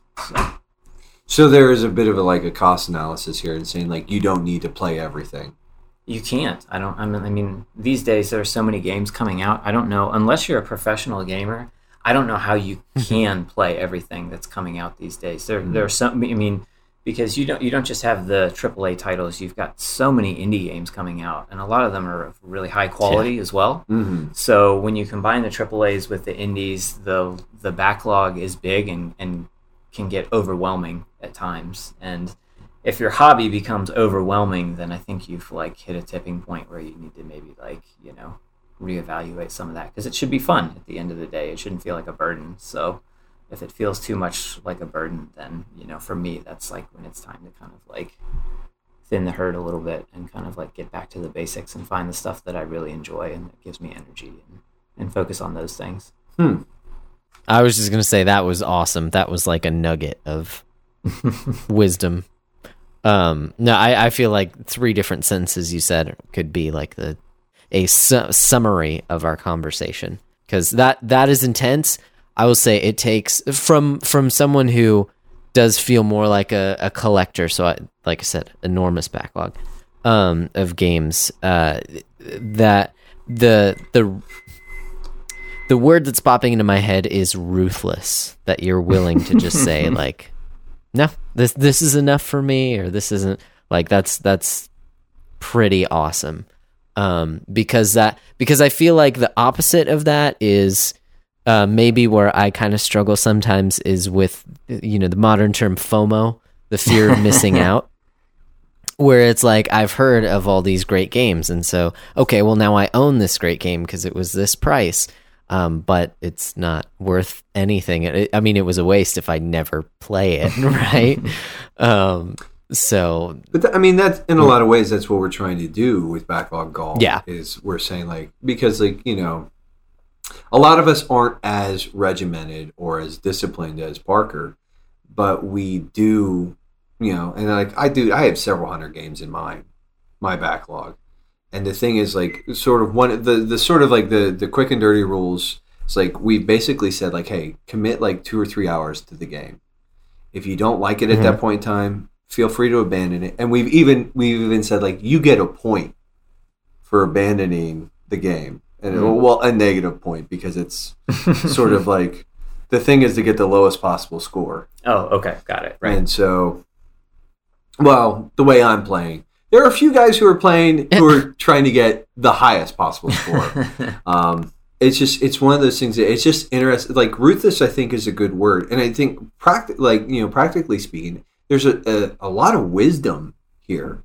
Exactly. So like he's been like just as a bit of encouragement, like I think you're demonstrating a lot of wisdom and saying I don't have a ton of time. My leisure time is precious, and I need to be playing. Like even sort of like I think we've all sort of hit a little bit of burnout from time to time, where we're just sort of like this game feels like it's slogging on and it's dragging, and instead of like cutting ties, sometimes we just need to like pull the trigger, like. Prime example, like I really like Odin Sphere. It's really pretty, but I'm at a point where I'm just sort of like, I'm doing some like really grindy stuff. And what I ought to be doing is just like knuckling down, finishing the game, and then coming back and like getting to sort of nibble at it. And it's like, I'm starting to burn out on the game. And so like what I need to do is just clean it out, sort of like cleanse the palate. Like I said, come back. And if I want to in a couple months or just, here and there, like, take little chunks and go for the trophy, because I think like the platinum in that game is achievable, and I wouldn't mind getting it because I think it's a good enough game to merit getting the platinum. But at the same time, like it's not really like when I'm playing that game, is it really like asking the question like our recreation should recharge us? I think like when you said that, like does this sort of like help me to recharge? One of the things I've noticed about lifting is like that time that I spend with my buddies Jared and Jeff, and with lifting, yes, it energizes me. Like that should be the same sort of thing that we expect out of our gaming time.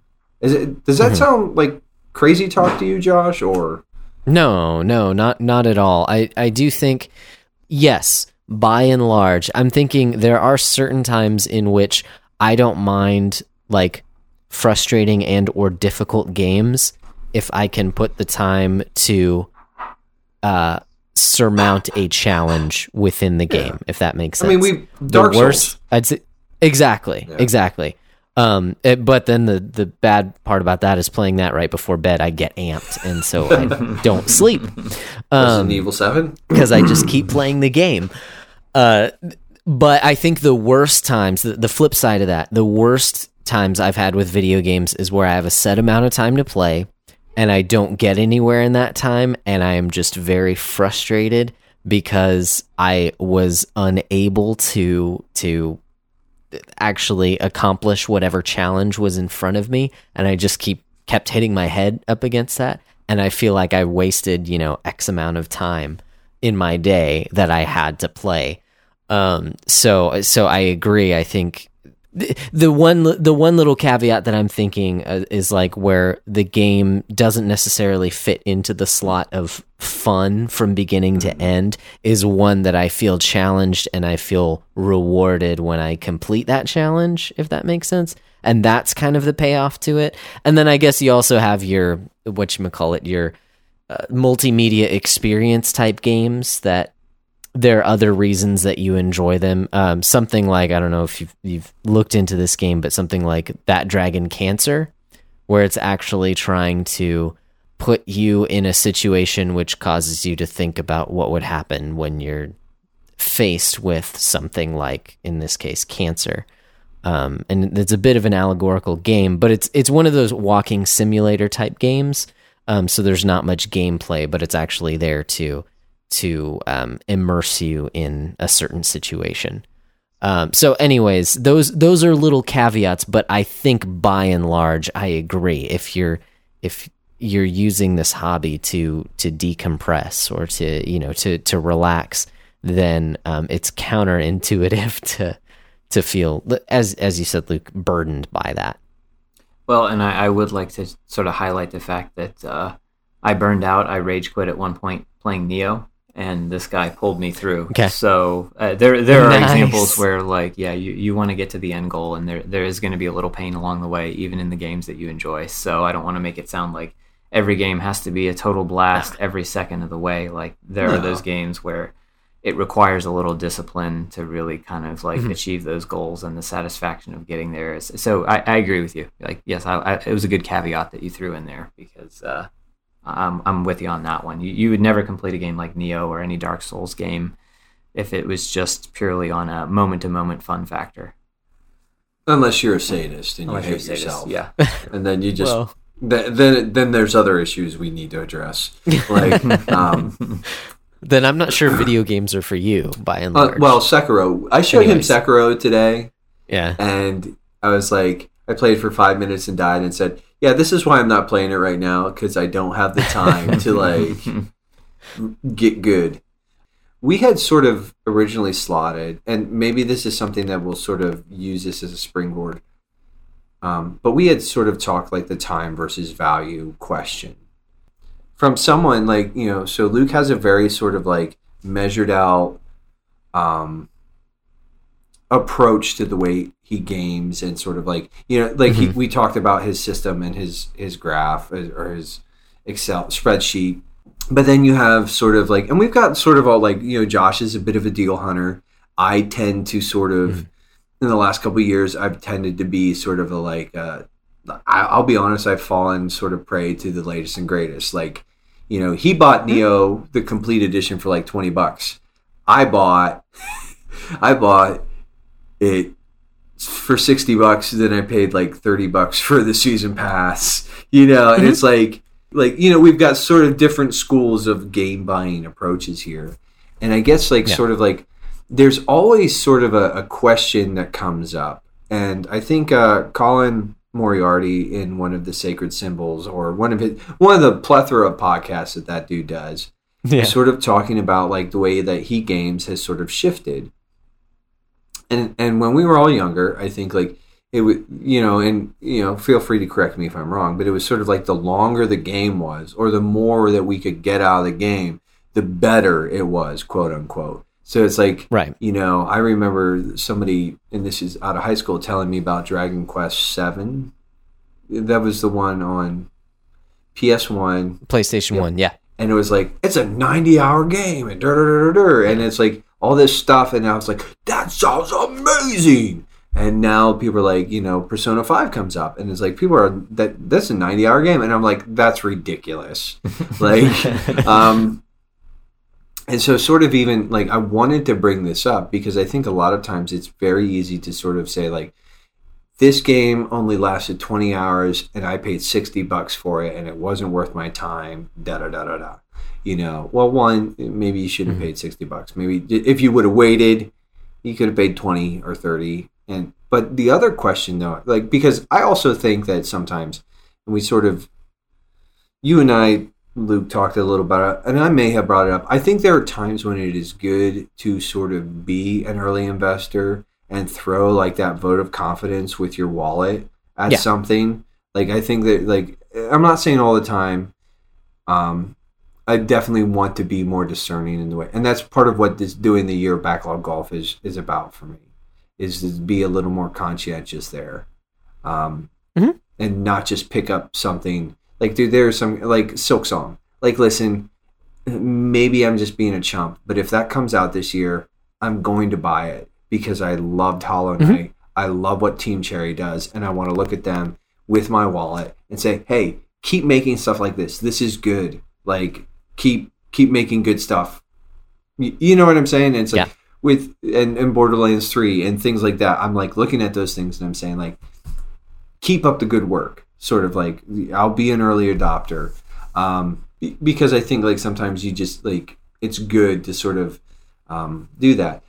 So I tend to sort of ignore the I guess the money versus time issue. Like, should a game be X amount of hours? Or I tend to be much more like, do you, looking back at that, okay, not using the time spent in game as the metric, but saying, like, dude, like, okay, so yeah, maybe you got 40 hours out of this game, but like I'll be honest, I think that I bought Horizon Zero Dawn, God of War, and Spider-Man.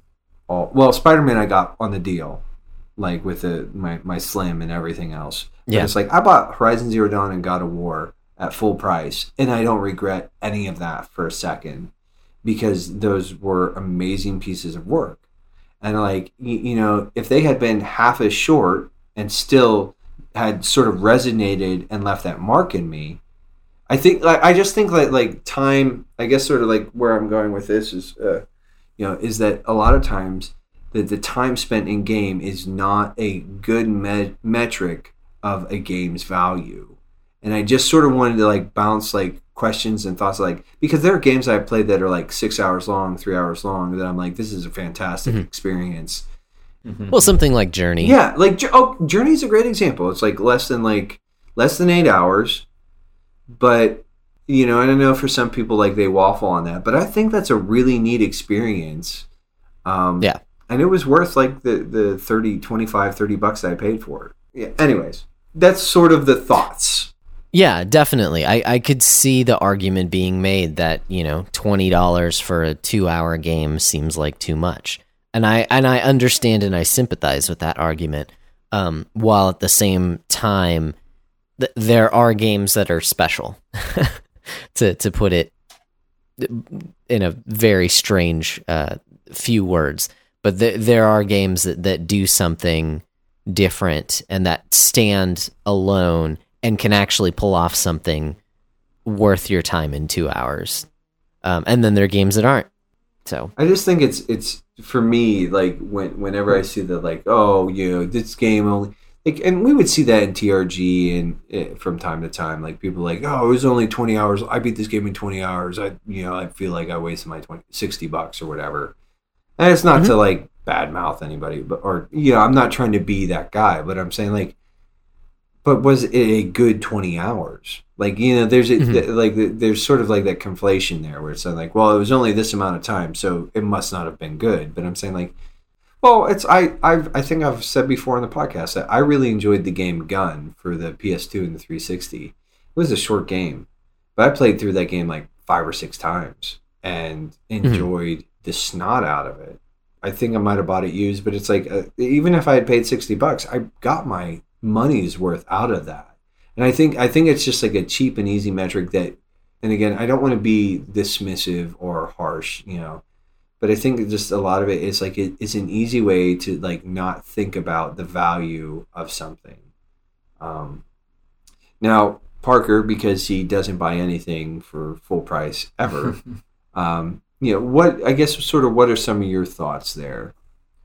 Yeah, I mean, I think part of it is value is in the eye of the beholder. Like, and I think there's a certain expectation when you spend $60 for a new game that it's going to last X amount of time. And so these games that may be very carefully crafted and put together but don't hit the time requirement are just either priced wrong or people's expectations for them are kind of unfortunate. Like, I would even put like a game like The Order 1886 into that category of like really well done, meticulously detailed world. You know, you can argue about like the emptiness of the world, or you don't like quick-timey events or whatever, but like it was really well thought out and really well executed and some of the best cinematics in gaming to date. But like people expected something that was just going to be longer for the price, you know? And so when they got that game and they got to the end, you know, and they paid $60 and it was done in 6 or 8 hours, they were outraged. And, you know, it's a fair argument to say like, okay, you know, that's something to consider. Maybe the game should have come in and it shouldn't have been priced $60 initially anyhow.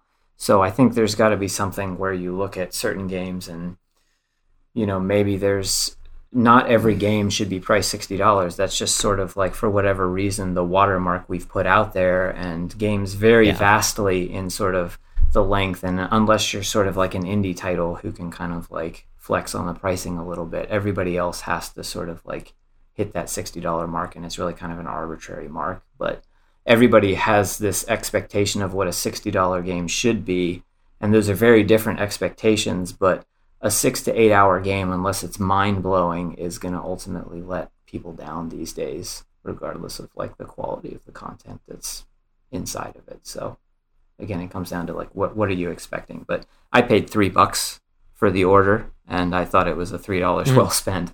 So, for me, my expectation for a $3 game was quite a bit lower than somebody who would have paid $60. So that's where I come in on the value of what I paid for it. Yeah, that's awesome, and I think I do think that this can be a pitfall. I mean, like you mentioned, that a lot of people, especially with the order, like when it first came out, were really dogging on it for its price. And I've heard that with a few games, none of them immediately come to mind, but definitely that one. That's happened before, where even a lot of the reviewers I follow make it a point to say, I don't usually mention price, but for this game, I have to mention it, or pick it up on a sale or something like that, because it's not worth the full price of the game. So I definitely, I get that argument, even if I don't generally spend full price on video games anyway. But I do think I'm at an interesting point doing backlog golf. And if you listeners have been around for a while, like what I talked about, the games that I played last year and then what I was looking at this year completely changed after we decided to do backlog golf. So I've gone from trying to knock out some of the games, my games of shame trademark, the games that I own that I should have already played because I've heard they're just fantastic games that I have not yet played. Instead of doing that, I've been hitting a bunch of the smaller games off my backlog to rack up on those sweet, sweet backlog golf points. Well, that's the beauty. Like, hey, listen, if you've got a meta and you don't exploit it, I think you're just missing out. That's just me. There you go. So I've been playing a lot of shorter experiences with like one long one in the background. Like I said, just finished up Octopath Traveler, and that I dumped a ton of time into that game. So basically like playing one RPG while I'm playing a bunch of little games as well. And so it's interesting because I don't generally play the shorter games, especially back to back, like I have been playing. And one thing I will say, I mean, it definitely depends on the amount of time that you have, because there's always that ratio of like, when you make more money, you have less time, and when you don't make as much money, you have more time. So you kind of have to balance those things out in what you're even looking for in gaming in general. And as I get older, I can appreciate these smaller experiences more. But I will also say, I feel like a lot of the longer experiences stick with me more. Like as I look back in the games that I've played as a whole, I think the thing that I will say about that, though, is that the game has to earn its time.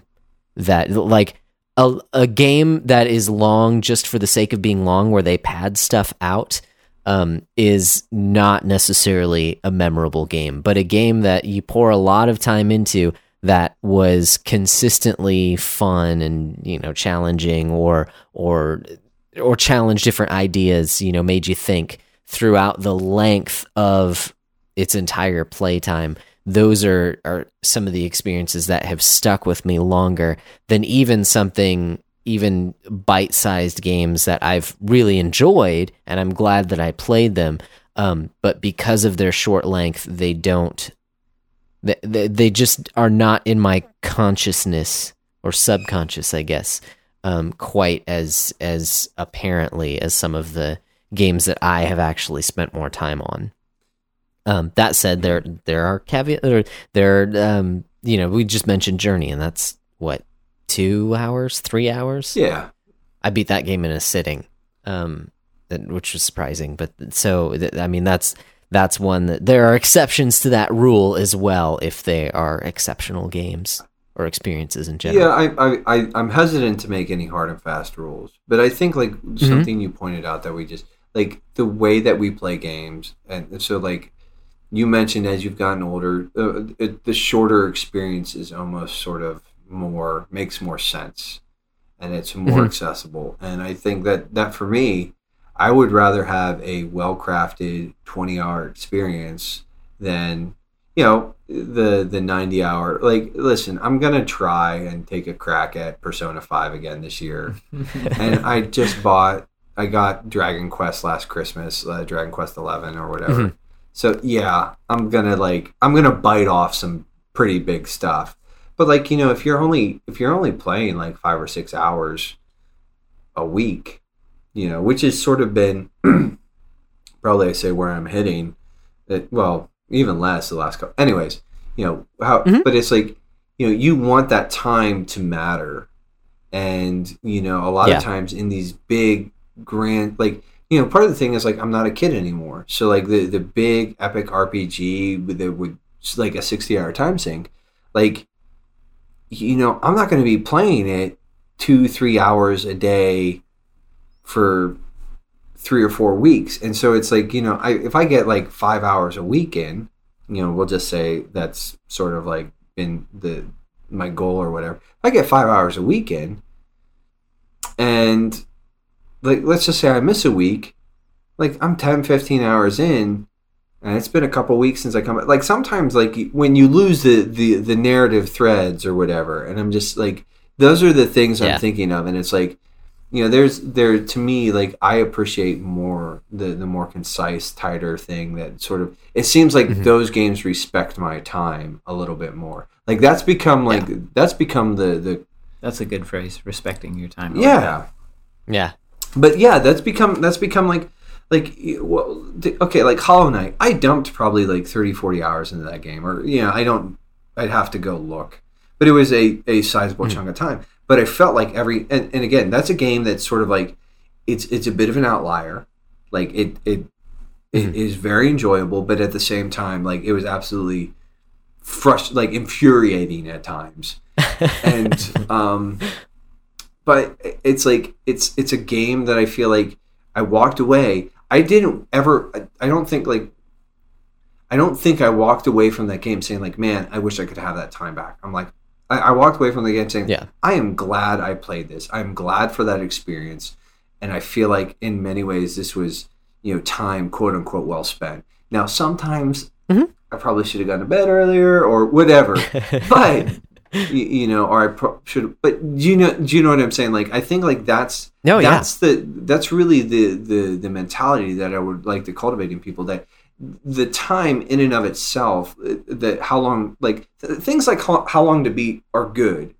Like Charles, build in some sort of how long to beat feature into GG. I'm just telling you, throwing that out there. I know you don't listen, but if you do, people who do listen to this, tweet at Charles at GG and tell him to put in the time tracker thing. Yeah. Anyways. Use GG and tweet at Charles. Yes, use GG, tweet at Charles, and harass him until he installs a time tracking element.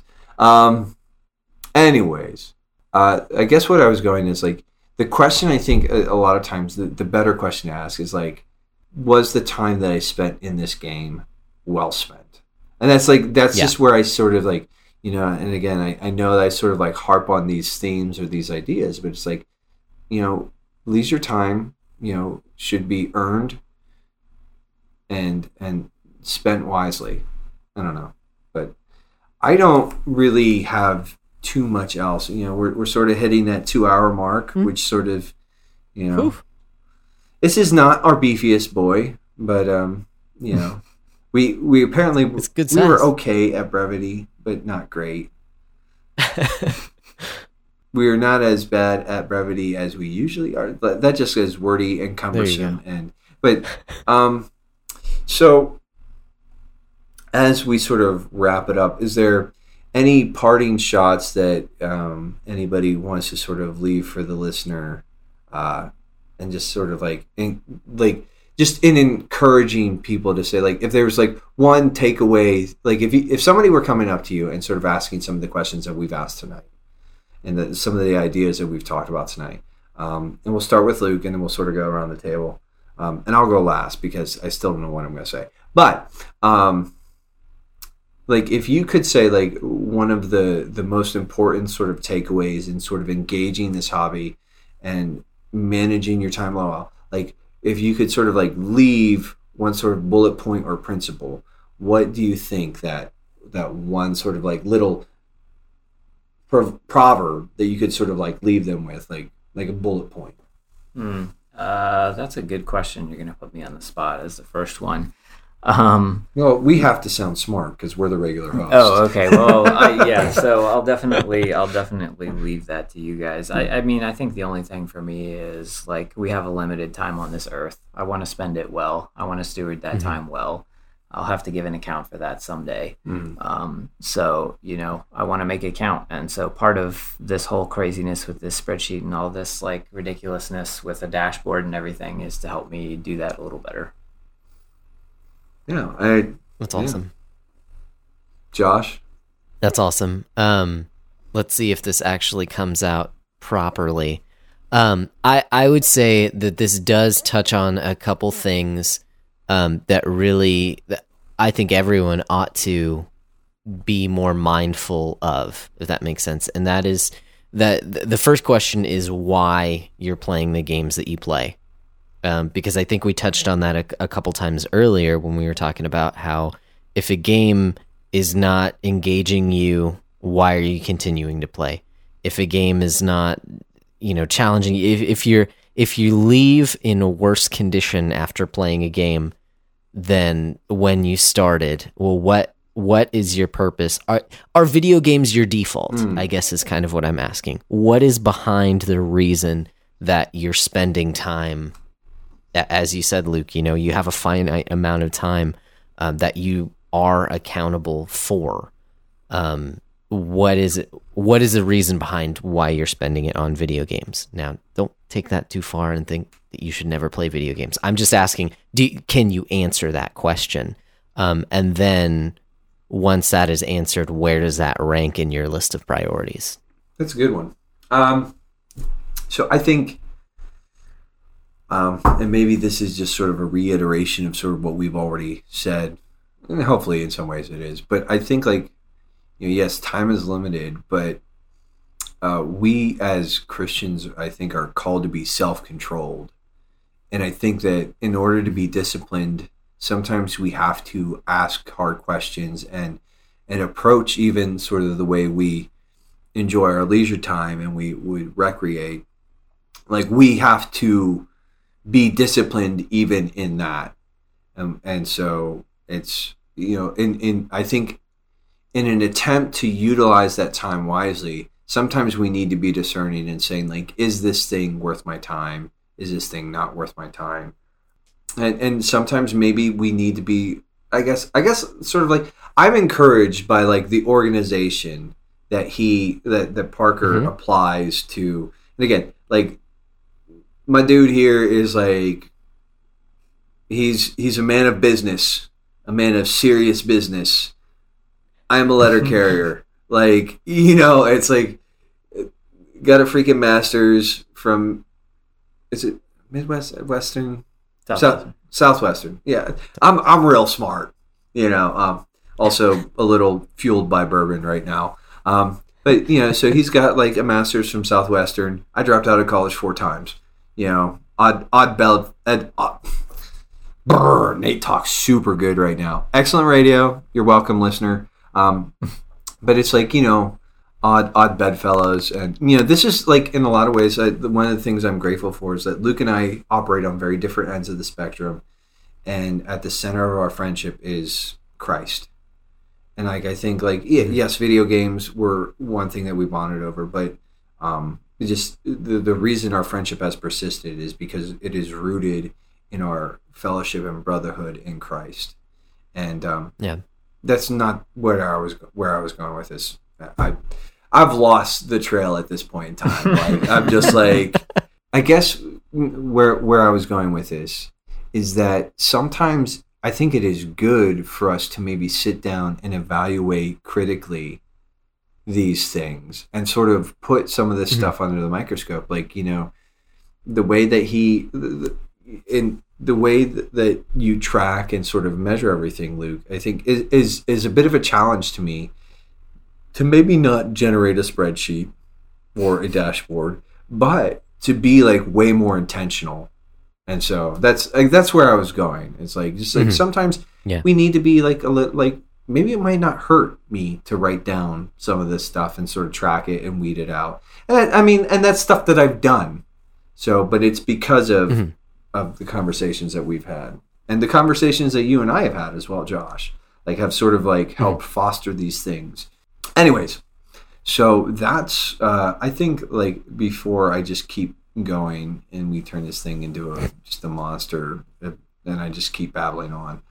Good stuff, my dude. Yeah, this was fun. Thanks for, and this was like last minute, people. So like Josh and I sort of had a different topic, and we sort of touched on it, but we had like a different topic sort of lined up, and then Then I crashed the party. Sorry about that. No, dude, like I wanted to have you on anyway, so it was just like I was like, Josh, thanks so much for being like willing to accommodate this sort of last minute shift. So I know.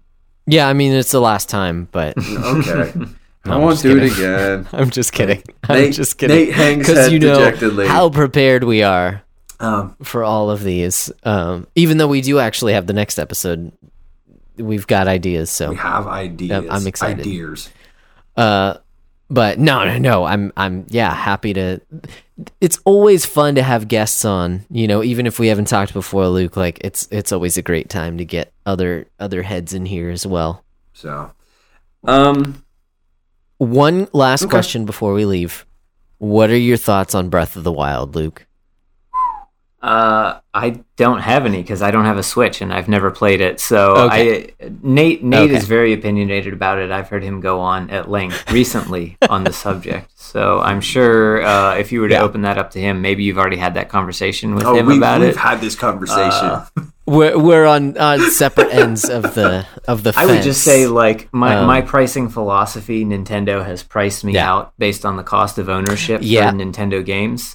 It's hard for me to dip into that. I would love to because they're more social and more family-friendly types of games, but the price point at which I have to enter into that makes me say, like, not right now. So I would love to have an opinion about it, but I really don't. Sorry. That's okay. I was just... He's salting the wounds. That's not true. You have a lot of people on your side, especially in our group. Do I? I don't even. I'm amassing my own army. We ought to ideas. more ideas. Okay, sorry about that. But if you guys want to join my army or Nate's militia, you can, dude. You can contact us. I'm at least all throughout Empire the internet. worthy. Okay. You can be the Republic, I'll be the Empire. Army. well, it's funny that you put it that way, just because like the internet in general lauds the game. But in our little group, I feel like it's much more divided. I will be the Palpatine little corner to your Senator whoever. Senator Jar Jar Binks.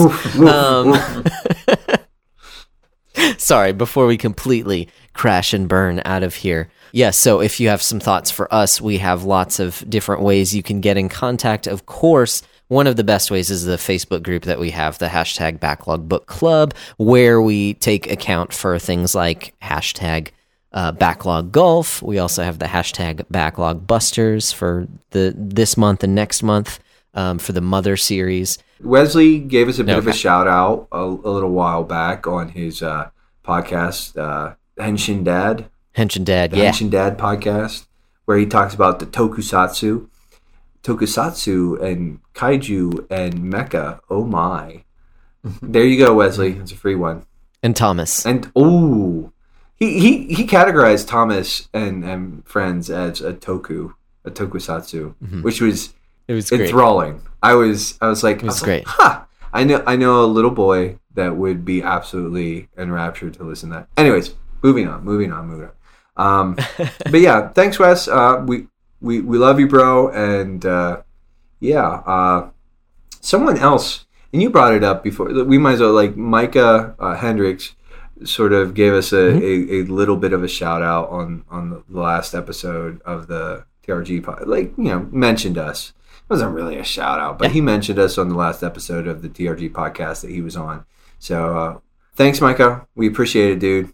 And as always, we do recommend people go check out TRG's podcast. The other podcasts that we've sort of recommended, Kai, and I'm using your stage name, Paul. Kai and the Retro Zoo Super Show.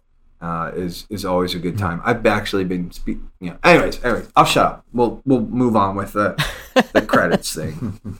But all right. So if people want to contact us, Josh, how can they do so? Yeah, so there's the group that we've got on Facebook. We have also been hitting Twitter for the past 2 weeks that we have been up. Our handle on Twitter is at @BBDownCast, and I think we've been doing pretty good with interaction there. So we'd love to have you there because we do a little bit more rapid fire kind of stuff, not big posts like you see kind of in the group. So it's been a lot of fun to interact more on Twitter, even just on a personal note. And we are both doing that now. So I found a way to make it work. If we ever mention something like Breath of the Wild, we will make sure and tag who it is that's talking. But for the most part, we agree on a lot of things. It's probably Josh. And then, of course, if you want to reach out to us directly, you can do so at our email address. It's thebacklogbreakdown@gmail.com. Yes. They can also find us on the other socials at, I'm Nate_McKeever, pretty much everywhere. Twitter, Instagram, all the things. GG, all those fun things. I'm, like I said, Nate_McKeever. And you are, good sir. On GG and a lot of those places, it's Broccolope. That is BROCCOLOPE. Until I change it all to the Duke of Deals, sometime soon. Bang! Because I like that. I'd say, Luke, we're your socials, but I've already established that you have no online social media presence. That is correct. You will not be able to find me. He's a ghost. That's the twist ending, people. He's been a ghost the whole time. Am I a real person or not? Only you can decide for yourself. I know the truth. Anyways, so until next time, Josh. Yeah, you guys keep beating down your backlogs, and we'll keep breaking down the benefits. Yeah, that's it. That's the thing. All right, catch you later, everybody. See you next time.